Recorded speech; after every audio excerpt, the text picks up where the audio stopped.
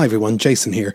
On May the 14th, Stephen and myself will be appearing with the one and only Mark Lewison at the Pavilion Theatre in Dunleary, Dublin. We're going to be celebrating 60 years of A Hard Day's Night, and we would love you to join us. For tickets, go to paviliontheatre.ie or nothingisrealpod.com.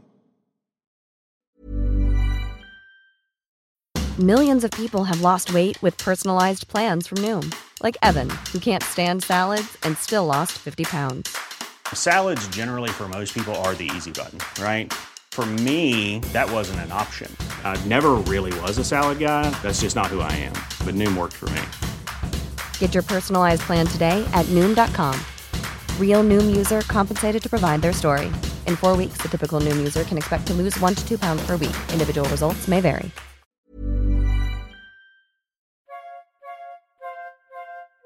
This is Nothing Is Real, a podcast about the Beatles. Everybody thinks they know the Beatles, but how much do they really know?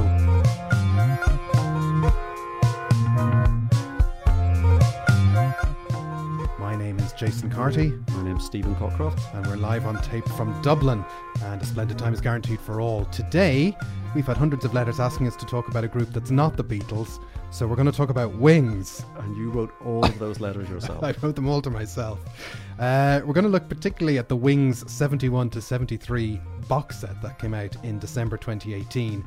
And I think we're going to say from the outset, we're going to take this seriously. There's going to be no postmodern, ironic Wings were the band the Beatles could have been. No, this is the one I've been looking forward to.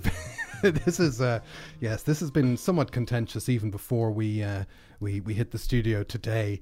But the Wings box set that came out at the end of last year is just another one of the ongoing Paul McCartney archive collection, which in the grand tradition of MASH lasting longer than the Korean War and 'Allo 'Allo lasting longer than the Second World War, the Paul McCartney archive collection has been going on longer than Wings by this point.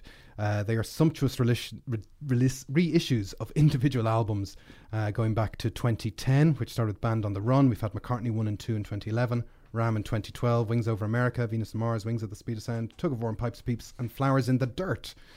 And in October 2018, while Paul was still at number 1 in the US chart with his latest album, Egypt Station, we were promised the next round of Paul McCartney archive collections, which were Wings' debut album, Wings Wildlife, and their second album, Red Rose Speedway, which were bundled together into an even larger box set called Wings 71 to 73. And that's what we're going to talk about today. And obviously, Stephen, these are your favourite records. It's what the people want.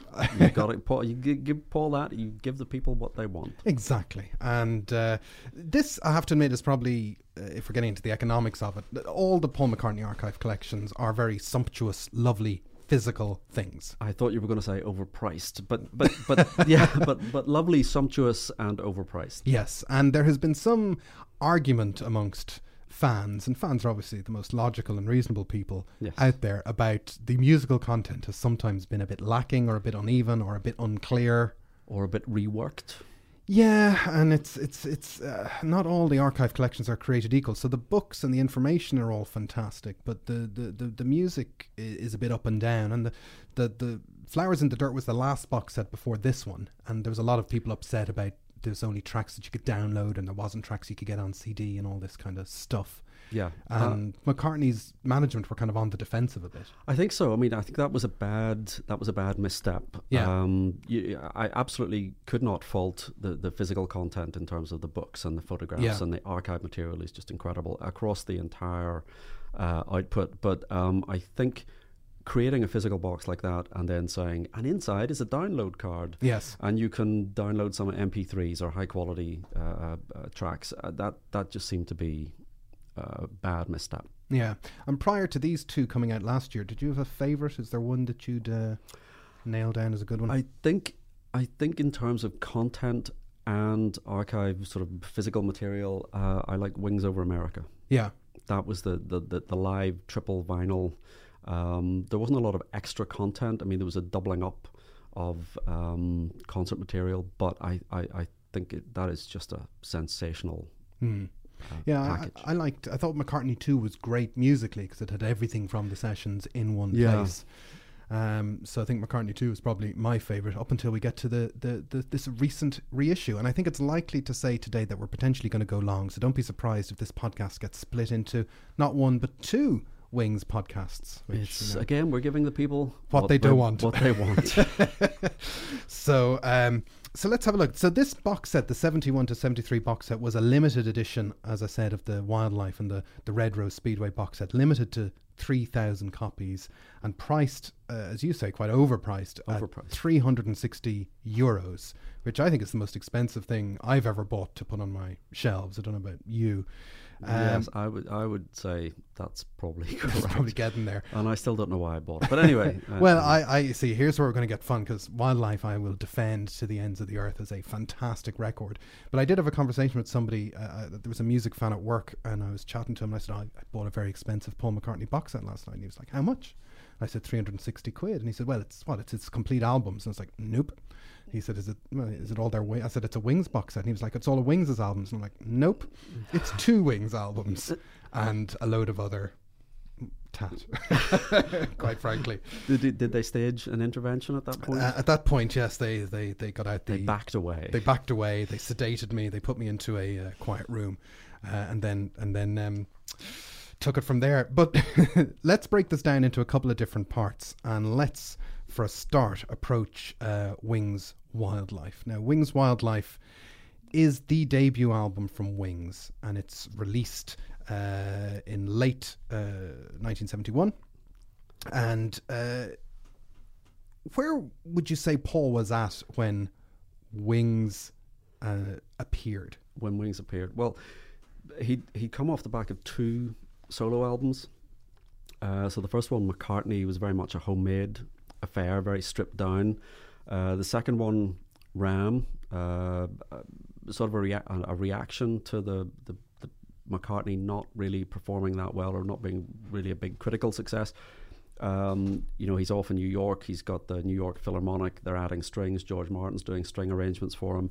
A lot of effort put into that album, and again, critical failure. Commercially quite successful, #1 single in America, but he's just not getting the critical acclaim that his bandmates, particularly John and George, were getting. So this seems to me to be a reaction against that. He picks up, for me, he's picking up on the get back, let it be, stripped down, back to basics, do the show right here kind of vibe. He's got the drummer from the Ram sessions, Denny Sywell. He's got Denny Lane, former Moody Blues, who's been kicking around since he left the Moody Blues, not doing really very much. And Linda. Yes. And you'd agree with me when I say that Wildlife is his best album. I would not agree that Wildlife is the best album. Okay, so let's Wildlife has this reputation as a record. So it's his third post-Beatles album. I will give you that. It is a record. It does. You can buy it. It does make a noise. It is a record. But it's his third kind of solo project. It's his first Wings project, and it has this reputation of being poor. Is that a reasonable thing to say? I think that's a reasonable. When I experienced Wildlife, I bought it in the late 90s, and it was probably one of the last McCartney CDs I got round to buying, purely because its reputation was bad, and at that point you couldn't try an album on Spotify or whatnot. And when I bought it and put it on, I thought, this album is sensational. It's got a sound, it's got an attitude, it's got none of, it's got none of that kind of cutesy pie stuff that Paul sort of overthinks things. It's very direct. It's got a fantastic Alan Parsons engineered sound to it. I couldn't figure out why this album had such bad press, and I would even go as far to say that it is the album that helps you understand solo Paul McCartney. I don't agree with any of that. Okay, well then I expect a point-by-point rebuttal, Stephen. If you could. I'm quite happy.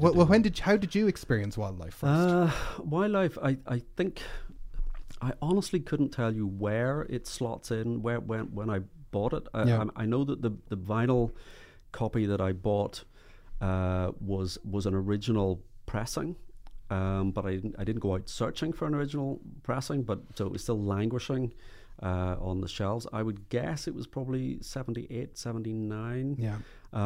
At a time I was I got all the Beatles records. I'm working my way through the solo records. I'm pretty certain I'd heard Band on the Run, and that would have been the album solo album that I heard immediately before hearing Wildlife. So I'll concede that I was comparing it with what is generally regarded to be his best, or Wings' best album. But I think it's the rough and ready, thrown together, underproduced aspect to it that really I just find incredibly off-putting. You see, this leads to one of my big theories about solo Paul. You know I love a good theory. Yeah. Which is that solo Paul is best experienced in retrospect. So when I think about the Beatles, I think it must have been amazing to have listened to all those records as they were coming out in the 60s. What are they going to do next? What are they going to do next? Oh my gosh, this is fantastic. And solo Paul is kind of a different thing. So solo Paul, I think, is better enjoyed now because there's this big, massive soup of albums that you can just dip into, and you don't have to get uptight about Ram or Wildlife because you're not in 1971 as a hard done by Beatles fan who thinks this is the guy who split up the Beatles. That you can now in 2019 look back at Paul's career and go, Ram and Wildlife are fine because all this other stuff happens and the world keeps on spinning. So you can really, Paul's career is much better enjoyed in retrospect as this big gumbo of stuff that you can have different. Today I'm in a Wildlife mood and tomorrow I'm in a. I think I would agree with that. I think there are McCartney albums that I didn't like at the time that they were coming out that I'm able to dip back into. These albums were not. These first three albums were not well received. No, critically. Ram in particular was described by Rolling Stone as the nadir of popular music. So he was absolutely reviled at the time as being the guy that split up the Beatles, which we can debate whether he was that person or not. But so he's really struggling critically. But McCartney the first solo album has been rehabilitated. Yes. Ram is generally regarded as his best or second best album. So that reputation does not linger and does not affect those two albums, but it absolutely continues to cling to Wildlife. But one of these things that like the whole McCartney Archive collection is trying to do is exactly that. It's trying to take these solo albums and say, these are worthy, rethink everything is wrong. So are you trying to tell me that the Wildlife reissue has changed your mind or not changed your mind? It has not changed my mind. I mean, the interesting thing about most of the other albums in the archive re-releases are the outtakes, the live material, the studio jams and things like that. There is an absolute dearth of that on the Wildlife reissue. If you went out and bought the standalone Wildlife deluxe edition, I think you'd feel pretty short-changed. Yes. In terms of additional material. There's some demos. There's a rough mix of the album, which really is not much different from the final. It is quite funny that an album that's quite rough already has a rough mix. Has a rough mix. And I can understand where McCartney was. I can understand what he was trying to do. I think this is a direct sort of harking back to the idea behind Get Back and Let It Be. We've got to let's get back to that band. And he talked about Bob Dylan, about he heard Dylan had recorded an album in 4 days and he wanted to record an album in 4 days. That was New Morning. Right. Now again, New Morning was hailed at the time. I think Dylan was coming off the back of Self-Portrait, which is a kind of critical drubbing was given to that as well. So, but I don't think anyone would claim New Morning to be in Dylan's top 10 or even top 20 albums of all time. But I wonder, is Dylan really the catalyst for this, or is this really going back to Please Please Me, to the early days of the Beatles, where you could just, they had a live set, you just rock up into the studio, you perform your live set, pretty much live, put it to tape, put it out, move on. The difficulty with Wildlife is this is a brand new band. Yeah. These are 4 or 5 people in a room rehearsing songs that they don't really know. Yeah. They haven't played with each other. This is not a band that have honed their craft, 1,000 hours or 10,000 hours in Hamburg. Yeah. And these are not top flight McCartney songs. Well, they're also, and we'll kind of break down the album, the bonus tracks in a sec, but they're also, when these songs start appearing, the band isn't necessarily a given. You know what I mean? It's him and Linda on the farm, so it's not necessarily, it didn't start as a 100% band project. But just to look at the kind of the figures, Wildlife was recorded very quickly between the 25th of July and the 2nd of August 1971, and it was released on the 7th of December 1971. Wings didn't even have a name when they recorded the album. Stella McCartney was born on the 13th of September, and famously during her difficult delivery, Paul was inspired by the name Wings to call the band Wings, and they were officially named in public on the 9th of October, Lennon's birthday. It is the last album he released in his 20s. And I think that's an amazing thing. Like, for goodness sakes, give the man some due. It's 9 years after Love Me Do. He's still in his 20s. He releases this album. And not only does he release it, he is the main person who made it possible to release this kind of album. Pause. In what sense? In the sense of a lo-fi, stripped down? In the sense of... the artist is entitled to follow their creative muse, and the fact that the artist has done this thing makes it interesting in and of itself. Take that. Was that not was that not Lennon in the late 60s with his experimental albums? But that's a good point. Lennon gets carried shoulder high for this kind of slapdashery. Yeah. And McCartney does it, and it's like, no. And to be honest, that's kind of what I like about Wildlife, because you could argue that he never did anything like this again, and he just retreated from it, or he overthought things, or he's bringing George Martin back in and he's putting on orchestras. That's not necessarily, well, there is an orchestra on this album, but that's not necessarily the Wildlife way of doing things. It's very automatic, and it's very, it's very loose. I think, he seems to have no regard for the commercial success of the album. Yes. I mean, I don't know whether he genuinely expected that this was going to be a huge smash album. I mean, I think it was very immediately apparent when it was released that that's not the way it was going to be received. Yeah. But so I don't know. It sort of goes against the whole McCartney personality that he wasn't trying for a commercial success. Yeah. It certainly goes against the grain of what was happening in the charts at the time. You kind of got glam rock going on. Yeah. Well, he certainly is a guy later in his career who makes use of, the pseudonym, the Fireman and Thrillington, and, he's probably gotten better at signposting. And maybe he was trying to do that with Wings. I think if Wings had come out a bit more under the radar, or there was a bit more of a flair. I know it came out under the auspices of this is a quick recording by a new band, but it almost, if it had slunk into the racks and people had discovered it later on in years, like myself almost, it might have a slightly better rep. Well, the other interesting thing is the cover itself. It doesn't have the name of the band on the cover. You just this kind of cutesy picture of them all standing in a river, with some doves, or they're white doves. But do you know what I never realised for years is how pregnant Linda McCartney is on the cover of that album. You can't really tell on the CD. And he made her stand at a river. He made her stand. I know, exactly. That's just not. She's probably eating cheese recommended, as well. None of that's good. But But wait, who else was doing that? Who else was? God darn it! Putting their pregnant band member wife. I know this is a Rob Sheffield thought, but I mean, it's the Stones weren't doing this. No. But putting their wives in rivers. Putting their wives in rivers.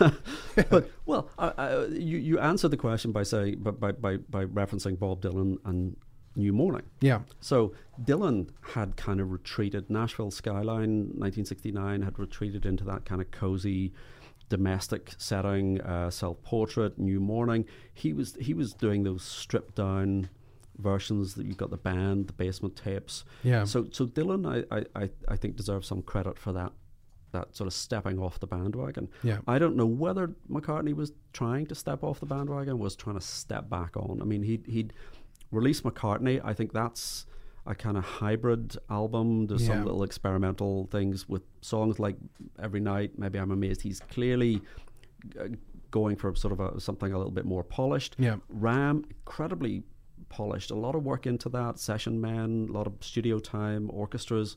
That doesn't work. Is this just an overreaction? Is it what I think this would be a very good bonus disc. Okay. So if Wildlife had never been released and they just treated that as a rehearsal, then and it was released for Record Store Day, no, if this was the bonus album that came with Red Rose Speedway. Right. That would be, I think. So context is everything. I think in a way. I think context is everything. Yeah. But I'm waiting for you to make the case that these are top-notch McCartney compositions. Well, I would say, first of all, as I said, I came to the album with the lowest of low expectations 20 odd years ago. And the first thing I really like is the sound of the thing. So it opens with Mumbo, which for people who aren't overly familiar with it, is just a nonsensical rocking shouting jam. Yeah. But the sound of it sounds very close and immediate. I think if you look at the stuff that Lennon was putting out in 71 with that kind of Phil Spector kind of, almost kind of stoned glazed production, even now they're winding back on that and putting out raw mixes of Imagine. I think it just has a great sound. It's a sunshine, windows down, drive, turn it up, crank it. Great feel. It feels like it is. It feels live. It is. I think I like the sound of it. What I don't like about it is there isn't a lyric to be heard. I mean, it's... Well, there is on the live album. Yeah. I remember at the time listening to it. It's the first album. It kicks off the album and you're thinking, what is this? What's he singing about? What is he... I mean, the last thing we had heard was the exact antithesis of this. It was Backseat of My Car at the end of Ram. Yes. And this is literally 100% stone cold opposite. This is them just jamming in a studio. Someone switched, he said, like, take it, Tony, which is the instruction to the engineer to start the tape rolling, and they just put it out as it is, and he's just making up the words. Is that the way to start your album, where you're trying to come back after a critical drubbing? And well, I'm not going to lie, I have looked at the track listing of Wildlife and wondered, could it have been rejigged into a...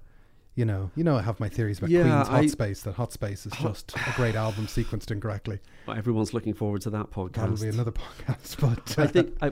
I think the sequencing doesn't help. Yes. I think the weak side is side one. Yes. Side two is weak, but not as weak as side one. But that could in part be the concept of the album, that the album is literally the evolution of the band. I think you're overthinking it. That, the album does get, as you say, the flip side is more prepared or formed than the A side. I think you're clutching that straw is just Wings are a primordial beast kind of clambering out of the soup, and they're going onto the shore, and the B side is them standing on their own 2 feet. Is there something in the water? Well, as you go through, like, if you do look at that side one, so you've got Mumbo, and then everyone's favourite, Bip Bop. Another song without a lyric. Yeah, and I know Bip Bop is like this sort of in-joke on the Steve Hoffman music forums, but even Bip Bop, I could kind of take that as a slightly nonsensical B-side. This is a B-side. Yeah, not a 4-minute album. No. And this the other centerpiece. thing. The other thing that's wrong with this album is that every song is too long. Yeah. There's only 8 tracks, a couple of little link tracks. So there isn't enough material. The material is not well written. Yeah. It's not well played, and it's too long. But apart from that, it's great. Well, then you have a cover, Love Is Strange, which is a great moment. And it is odd to hear Solo Paul do a cover like that. That is a redeeming song. That is the song that I think shows the band at its absolute best. It's a kind of slight reggae lilt to it. It really shows off Linda. Really shows off Linda. Denny Sywell's drumming was what I was going to say. Yes, okay. Is just he's got that kind of reggae lilt down absolutely perfectly. Yeah. My understanding, this is a kind of a cover, but not quite a cover. He's making up his own lyrics, so he's jamming on this. He starts doing his own lyrics. He reworks the song.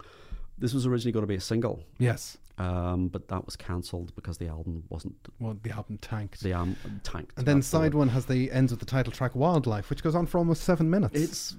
It seems like longer. But it is interesting that Paul is still a carnivore at this point, and he's writing a song about animals and animal rights. And again, who was doing this in 1971? About animals or aminals? Aminals, yes. There is that bit where he says "aminals in the zoo." That's a song which is just a kind of, I don't know how many chords, not very many, and he's just vamping away at that. And it just goes on and on. If it was it's great. It was if it was a 2-minute song, it would be okay. Yeah. All of these songs are pretty much kind of okay. Yeah. And if they were cut in half, they'd be okay. Yeah. Well, let's have a quick look at side 2, because I think side 2 is better. It has more formed songs. So Some People Never Know. That's a great song. That's not bad. I Am Your Singer. It's a terrible song. Really? Yeah. Oh, man. But then I think, which is probably the killer song, which is Tomorrow. I will give you that. That is a good song. It's the best song on the album. Yep. And it's a good song all around. So I remember when as I said, and I heard the song for the first time, and I got to Tomorrow, I was like, how is this? Hey, I'm Ryan Reynolds. At Mint Mobile, we like to do the opposite of what Big Wireless does. They charge you a lot, we charge you a little. So naturally, when they announced they'd be raising their prices due to inflation, we decided to deflate our prices due to not hating you. That's right. We're cutting the price of Mint Unlimited from $30 a month to just $15 a month. Give it a try at mintmobile.com/switch. $45 up front for 3 months plus taxes and fees. Promo rate for new customers for limited time. Unlimited more than 40 gigabytes per month. Slows full terms at mintmobile.com. Hey there, it's Michelle Norris. I'm host of a podcast called Your Mama's Kitchen. When I travel, I'm usually looking for a way to find a taste of home when I'm not at home. And one of the things I love to do when I am at home is entertain. And Airbnb allows me to do that. When I was in California recently, I rented a house that had a great kitchen. And when we were sitting around the table, we were all thinking, we're in someone else's house. Someone could be in all of our homes as well. If you have a home, but you're not always at home, you have an Airbnb. Your home might be worth more than you think. Find out how much at airbnb.com/host. Song not as well known as every other McCartney song. It's a glorious, fantastic, well-written song. And it's not as well known because it's tucked away on the second side of his worst album. That will do that for you. That will do that. But I have another theory, which is I think you should look at Tomorrow and compare it to Yesterday. No? Yeah. That Yesterday, if you listen to the Beatles Yesterday, which Paul wrote, obviously, it's a very, it's a story song about a situation that Paul has made up. It's imagined. But Tomorrow is a very real song about a real relationship. I have no doubt that it is exactly about Paul and Linda as a grown-up, couple. It sounds adult. Yeah. And there's not a lot of songs that cover that ground. It's not saying anything grossly sophisticated or in-depth, but it's very, very real compared to something like Yesterday, which is, very well done, but it doesn't really have any kind of salt in it. Well, I don't know. I think the problem with Yesterday is I think over familiarity. I think it's a very heartfelt song. Yeah. No, you think it's a bit cliched or cloying or? Well, it depends what you're trying to get at in 1971, and certainly the heart of 1971 was the songwriter is telling me how he feels. Yeah, I think if you're looking at Yesterday in the context of 1971, I think so. But no, if this album had started with Love Is Strange, and gone into Tomorrow, that would have been a great opening couple of tracks. And I think the sequencing, possibly the sequencing might have saved. Yes. No one puts their worst songs at the start of the album and keeps the better stuff for the end. And I mean, Tomorrow is a song which is a great song, and it is deserving of greater recognition. And then the album finishes with Dear Friend, which is sort of seen as the handshake of friendship to Lennon. Let's put it all behind us. But does the timing fit for that? The timing fits for it being a kind of shout out to Lennon, but not a response to How Do You Sleep, which is the song on Imagine, where he's really kind of slagging Paul off. I think this is a song that I'm not sure that this song actually features any other members of the band. It's from the Ram sessions. I'm pretty certain. So again, it doesn't fit. It sounds different. There's an orchestra. But again, I like the song, but long. But it's long, and the orchestration is probably the most interesting thing about it. And I don't know what the key is, but it's very high, as if he's kind of straining. I like the song more because of it's part of that interplay back and forward between John and Paul at that time, and I like they're all writing songs about each other. But I think as a song, it's not a great way to close the album. Except he puts a little snippet of Mumbo comes at the end. You can't get enough of that wordless jam. So it sticks. But it's just another very long song. So, as you said, then that this deluxe edition has one CD of the album, one CD of a rough mix of the album, which doesn't sound. But Do you think it sounds I think markedly different? I think it goes to show. I mean, Alan Parsons was the engineer on this record, who obviously went on to become Alan Parsons. Yes. Before he sort of made Dark Side of the Moon and his own solo / project type stuff. And you actually can sense between the two that even though Wildlife sets itself up as being very laid back with nothing happening, there is a bit of fairy dust on the tapes, and there is a bit of tightening up, and particularly for Tomorrow, there's this rather terrible backing vocal on the rough mix version, which is stripped out, where Linda's just in the background going Tomorrow, very, very faintly, and doesn't really. It's just terrible. So there is a difference. To be honest, I'm not really going back to the rough mixes an awful lot. Is it Some People Never Know has the peculiar sound at the end? There's some fantastic harmonies on that. Yeah. And that peculiar little sound at the end. Is that is it like a kind of synth, which is somebody actually spinning a piece of pipe around like to make a Bonzo Dog? Yeah, Urban yeah, Spaceman that kind of noise. But yes, there are so again it kind of falls between the two things. Is it the like the opening track Mumbo? Is it just let's do the show right here in the studio, let's just crank up the volume and record it, or is there a little bit of studio trickery? You've got the orchestrations. It's neither one thing or the other. Well, it's still an album recorded on Abbey Road. It is, but it doesn't have a sort of constancy of sound. Is that a word? A consistency of sound. So it's a bit of a for an album that was recorded so quickly. Yes. It's got a kind of slight mishmash of different sounds, and but the thing I will give Wildlife, and we'll talk about the disc of bonus tracks in a second, but it is the first album I think of his solo years that is totally divorced from the Beatles. I don't think there's a particular Beatles-sounding moment on it, and also the first two albums were chock full of songs that were knocking around when the Beatles were still a thing. There's nothing on Wildlife that was knocking around when the Beatles were. No, I think around, that's unless right. my timing is wrong. So it's purely, and so if you kind of get onto that disc of bonus tracks, although some of it's very rough and ready, it does sound like the sound of his head that summer. You know, he's got all these things rattling around, all these kind of fragments and tunes, and I guess your point is going to say, well, they don't really land anywhere. But maybe that's not the point. Yeah, I think that it's just it does seem to me that if they'd taken another couple of months, rehearsed the band, worked up arrangements, the songs that work best on the album are the ones like Tomorrow, like Love Is Strange, where there is an actual arrangement. So you get the sense that some thought has gone into it, where, you know, Mumbo is just a jam, Wildlife is just to say those 3 or 4 chords and it's just a vamp, it doesn't go anywhere.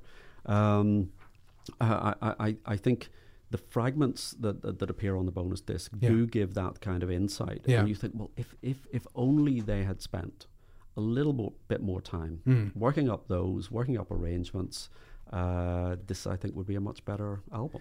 But the bonus disc has those fragments. The bonus disc is almost like in 4 parts. There's like him and Linda just jamming into a tape machine. Yeah. Then there's him trying to get some songs together. Then there's him trying to do something with the band. And then there's the singles right at the end. And there's these little 30-second interstitials breaking up those 4 phases. So it's an interesting sort of little documentary disc. Of the evolution. Yeah, it is like a documentary kind of oral thing. But Dear Friend is great on that disc. Yes, it's kind of, you kind of feel it land in the middle, and he's like, okay, this is something with something that I've got to get out. Yes, there's substance there, and Then there's a couple of interesting things in this. On the bonus disc for Wildlife is When the Wind is Blowing. Towards the end, which has an amazing afterlife as a Kanye West song.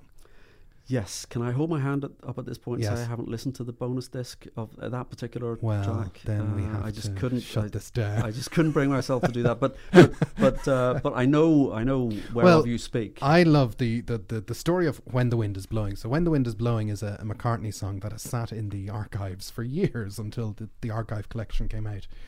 And it was written originally, Paul told the story years ago on Parkinson that he was looking at a Van Gogh painting, and there's a guy in the painting playing a guitar with 2 fingers, and Paul, because he's never off and he's the best one, decided, hey, what are those 2 fingers doing on that guitar in that painting by Van Gogh? And he got a guitar and he tried to play this chord, and he played this chord up and down, and he got a little riff out of it. You know the most impressive thing about that story, what, Paul, is that he knew what the tuning was in the painting. That's very true. We never really got to the bottom of that. we should recall all these albums. But he played this riff and he whistled over it and recorded it, and then it sort of just went into the archive. It never really became this track, When the Wind is Blowing. And then cut to, 7 or 8 years ago, he's sitting with Kanye West, and Kanye West is running a tape recording everything Paul is doing for a day, and Paul is telling him of either a version of this story or he's playing this 2-finger guitar whistle riff.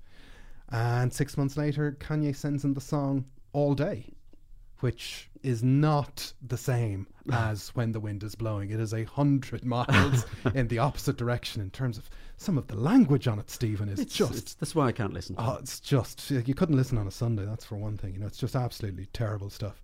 So I know we don't usually do sound clips on this podcast, but to actually put the two songs side by side, When the Wind is Blowing, and actually to hear how Kanye rips that off, well, not rips it off, he credits Paul, he copies it over into One Day, All Day, pardon me, All Day, and then at the end of All Day, Paul turns up himself, whistling and singing a little rappy song.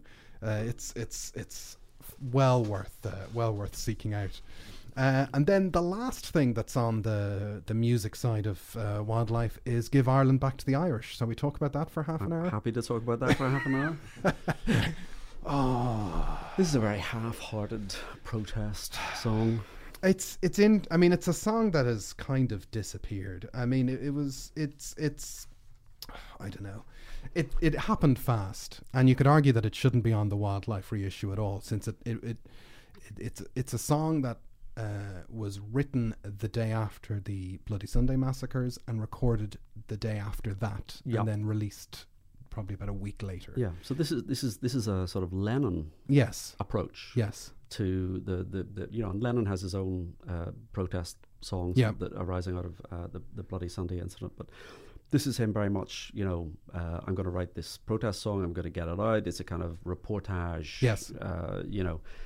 So there's clearly something he felt very deeply about. He'd actually been in New York City with Lennon on the 29th of January. Yeah. They'd been hanging out the day before all this happened. And it's interesting to compare the two songs. Yeah. So Look at the Irish. There's actually a song called I think it's called Sunday Bloody Sunday. Oh yes, yeah. Which is a fantastic song. It's a lyrically very powerful song. Musically, it's incredibly powerful. I don't doubt that both men felt very strongly about what had happened. Their reaction is to write a song, and Paul comes up with a kind of slightly twee, half-hearted. Yeah. But he's trying to be reasonable. Great Britain, you are tremendous. Yeah, it's just such a half-hearted attempt to write a song about something that he clearly felt much more viscerally about. Yes. But through the Paul McCartney filter, it just comes out as something slightly twee, and there's a little twee interlude in the middle, and it's not a very melodically exciting song by Paul McCartney standards. And is it kind of like a reggae? Has it got a little bit of a reggae lilt to it? I read about this, that as it turns out, it ends up being the first Wings single. So the album comes out December 71, and they record Give Ireland Back to the Irish in February 72 and release it. And he put on the B-side an instrumental version of Give Ireland Back to the Irish because he didn't want DJs to flip the record. He wanted them to confront the situation, because Paul likes to get things done, And that's why he's the best. That's why he's the best one. But the B-side, I didn't appreciate this until I was reading up about this. He deliberately, I always wondered why it sounded a bit crummy, and it's it's mixed to sound like a reggae dub B-side, although with kind of a diddly guitar motif all over Irish. It's so strange. He invented Irish reggae. Yes. Is what we were saying. And it's the first and last single in that genre. Is there anything this man cannot do? Yes. Mashed potatoes, if you've seen YouTube. It's a single that, it got to number one in Ireland, which is quite weird. But it doesn't carry. It doesn't remain. It's not in the popular consciousness. It's kind of been swept under the rug. And I have to say, it doesn't fit. Yes. It does not fit with Wildlife. Does it fit with anything, though? No. I think that it is a kind of orphan single. And I think they've put it on the very end of this box set because they don't want to address it in the Red Rose Speedway box set, the next one, which we'll talk about in a sec. But they don't want it to be part of that. And they're saying, well, look, it belongs to this automatic writing, automatic recording debut style of the album. We'll just stick it on here and just leave it here and be done with it. Yeah. And so ploughing into the box set a bit more, there's an interesting DVD with a couple of bits and pieces. There's a nice bit of black and white footage of Wings rehearsing in the ICA in early 72. February 72, they're rehearsing, and also some great footage from the 1st of February 72, and it seems to be in Paul's house in Cavendish Avenue, rehearsing Give Ireland Back to the Irish before they obviously go across the road to Abbey Road to record it. And I don't know if you haven't watched all that DVD. No, I haven't watched. I know. And there's my dislike of wildlife has held me back. Well, I know. There's an interesting 5-minute footage of from November 1971 of the wildlife launch party in Leicester Square, and it actually seems totally at odds with the whole feel and vibe of the album. This sort of getting back in the country, spontaneous thing, and there's all the glamorous and the good of 1971 rock aristocracy rocking up in their finery to this album launch. This is where Paul turned up in the unfinished suit. Is that right? Yeah. You know that story? He had a suit specially commissioned for this launch party. He went to pick it up from the tailor and it wasn't ready. Right. So it still had this sort of big white stitching. So he just went, that's really cool. I'll just wear that. And he turned up with this unfinished. Well, that's a metaphor for the record. You beat me to it. You beat me to it. But yeah, you're right. Because he's at this point, he's kind of the glam thing is going on. So this album is completely out of step with what's going on. The other bit of information I read somewhere was that he and Linda hand wrote the 600, 700, 800 invitations to this party. So he was kind of desperate for attention. Well, it's funny that you mention that, because inside this wildlife box set, there's a bunch of, depending on what your view is, faithfully reproduced documents of the time / tat. That represents what was going on. With the invite to the party, there's also a very accurately reproduced copybook, which has scrawled lyrics and sort of has a diary of the tour that they're about to undertake in February 1972, and also his working lyrics to Live and Let Die, which, can I read them for you now? Please do. When you were young and your heart was an open home, you used to say, live and don't moan. So I think we missed a bullet there. Words to live your life by. So you have you have all these kind of things. There's also a bunch of very nicely reproduced photographs and a handwritten list by Paul of about 40 media outlets that he wants to communicate the press release to Give Ireland Back to the Irish about, which is, it's just interesting to see how his mind works. But physically, it's a very nice box. I mean, but it doesn't seem to have changed your mind on Wildlife to any stretch. I mean, I was quite happy that one of my favourite albums was being celebrated in a box set, in a way that it absolutely deserved. What I will say is, having listened to your splendid defence of the album, I will go back and I will listen to it one more time and then put the box on the shelf and never listen to it or speak of it again. That's all we can ask is that if people can do that, if that podcast draws people towards Wildlife, I think if it's an album that I came to the album very much with the reputation in my mind. This is a terrible album. This is his worst album. Over the years, I rarely listened to it. I did listen to it when this reissue came out. I will concede there are maybe 2.5 songs I might pull off the album to put on a best of Paul McCartney.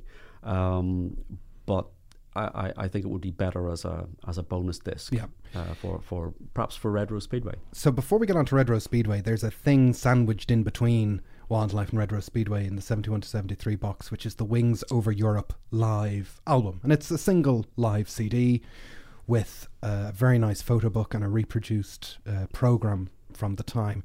And only available in the hugely expensive 360 quid. Not available as any kind of standalone issue. Yet. Although I keep expecting it to turn up at one of these record store day type things, or to turn up on vinyl. But that's a great live album.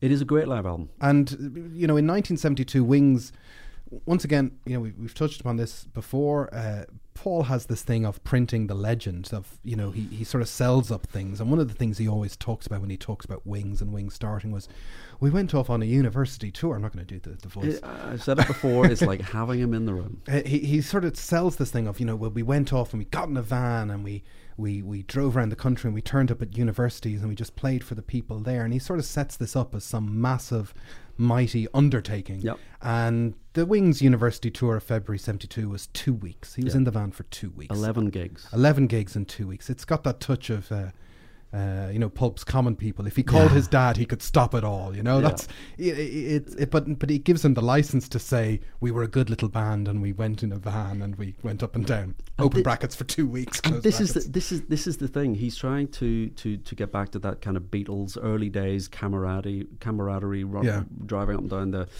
well, I was going to say the motorway. There probably weren't any motorways, but the back of the van vibe. Why is he making life so hard for himself? But he's condensing that. Yeah. You know, what took the Beatles 5-6 years to build up, he's trying to do that in 2 weeks. 11 gigs. Yeah.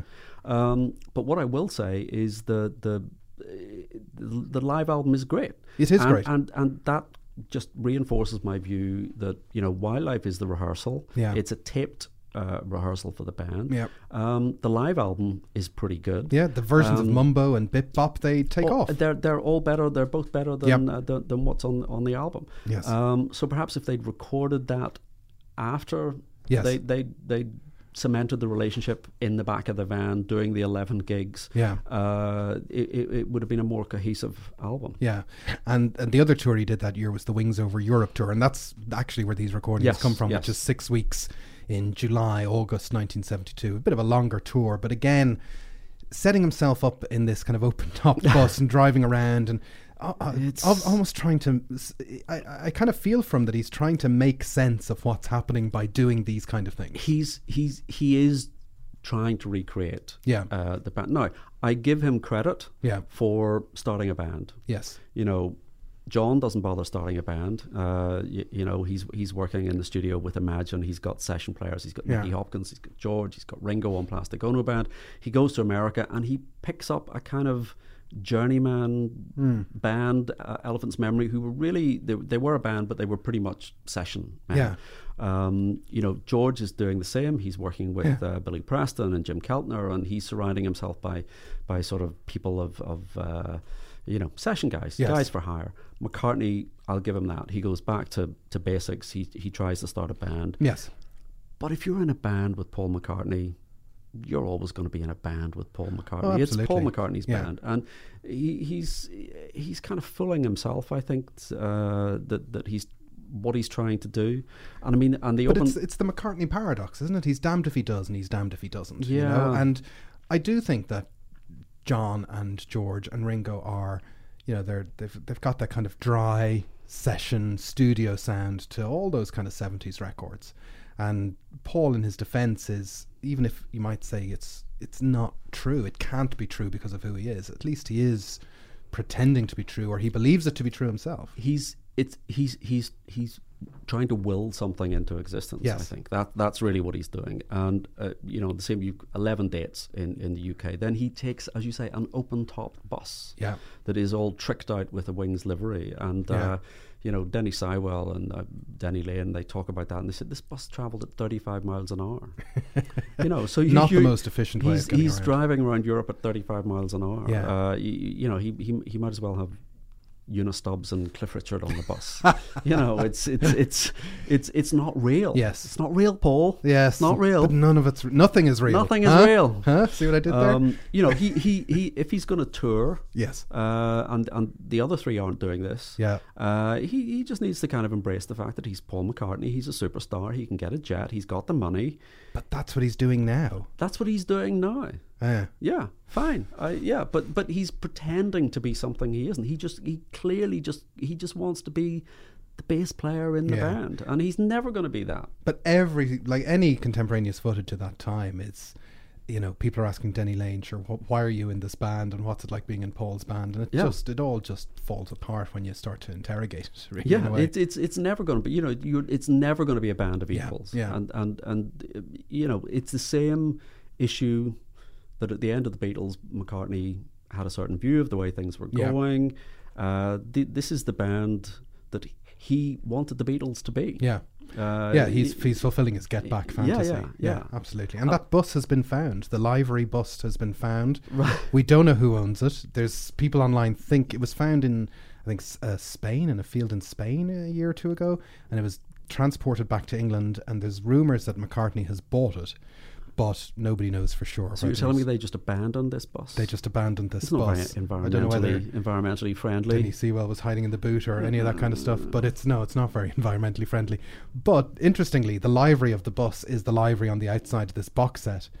And in the run-up, when people were wondering whether Paul was going to release this box set or not, Paul was playing gigs all throughout summer 2018 with this livery on his piano, and nobody twigged what was going on. This has been Nothing Is Real. You can follow us in the usual places. Look for us on Facebook. We're on Twitter on @BeatlesPod. My name's Jason Carty. My name's Stephen Cockcroft. And we'll talk to you next time, part 2 of Wing 7173.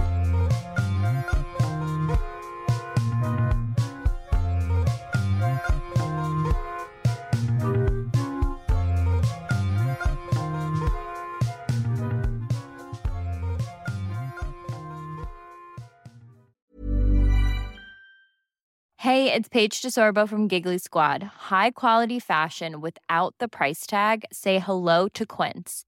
I'm snagging high-end essentials like cozy cashmere sweaters, sleek leather jackets, fine jewelry, and so much more. With Quince being 50 to 80% less than similar brands. And they partner with factories that prioritize safe, ethical, and responsible manufacturing. I love that. Luxury quality within reach. Go to quince.com/style to get free shipping and 365-day returns on your next order. Quince.com/style. Thanks for listening to Nothing Is Real. We hope you enjoyed today's episode, and if you did, why not become a member? You'll get access to ad-free content, bonus episodes, and so much more. Follow the link in the show notes, sign up on Acast Plus, or visit our website, nothingisrealpod.com.